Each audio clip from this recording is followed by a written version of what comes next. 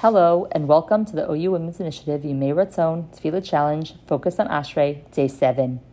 In the first two psukim of the parak, we thought about all the blessings in our lives and how much Hashem does for us.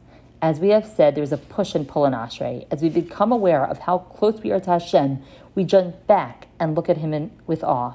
In this pasuk, we talk about the greatness of Hashem in a non-personal way. Gadol Hashem umelo ma'od v'ligdulaso ein cheker.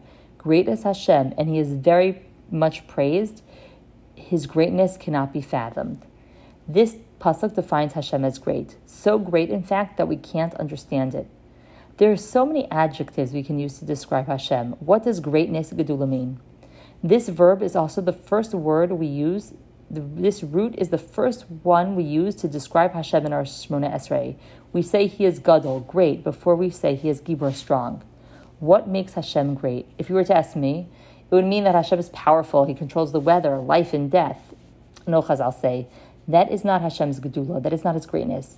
Gedula refers to a very specific thing. The Medrash Rabbah in Veschanan tells us that Hashem's greatness is seen through His goodness. We see how great Hashem is because He is always giving to us. How do we know Hashem is great? The Ha'aras HaTefillah tells us we know Hashem is great because He created a world just to do kindness to others. The pasuk says, Olam Chesed Yibana, the world was built on kindness. In this pasuk in Ashrei, we acknowledge that Hashem is kind and good to all creatures in a way that is endless and unfathomable. Today's challenge is a little bit different. We have a mandate to transform ourselves to be more godlike every day. Hashem's first and primary interaction with the universe is being good and kind to others with no thought of payback. Our first thought needs to be, how can we become more godlike in being good to others? Rav Shiner, the Rosh Yeshiva of Kamenetz, who died in January 2021 of COVID, said the following, and I can't say it any better. Everybody, Rav Shiner said, has a common tafkid, a common purpose. The Nefesh HaChaim, in his introduction, writes, Ha'adam lo la'atzmo nivra. This you should know, that you were not born for yourself alone. Don't be egocentric.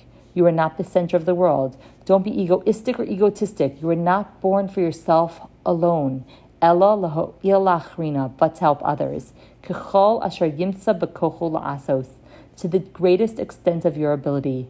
Every one of us was born, Rav Shiner says, to help those around him. Number one, husbands have to be good to their wives, and wives have to be good to their husbands. Don't be cruel, be considerate, be good to your children. Try to raise them to be good to others, be good to those around you, be good to your community. Then there is a ripple effect. If you are good, goodness will pervade the atmosphere and spread throughout the city. It's a great challenge, but this challenge will define what makes us great.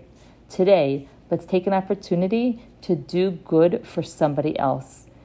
The best goodness we can give is to people who live with us, who we oftentimes take for granted.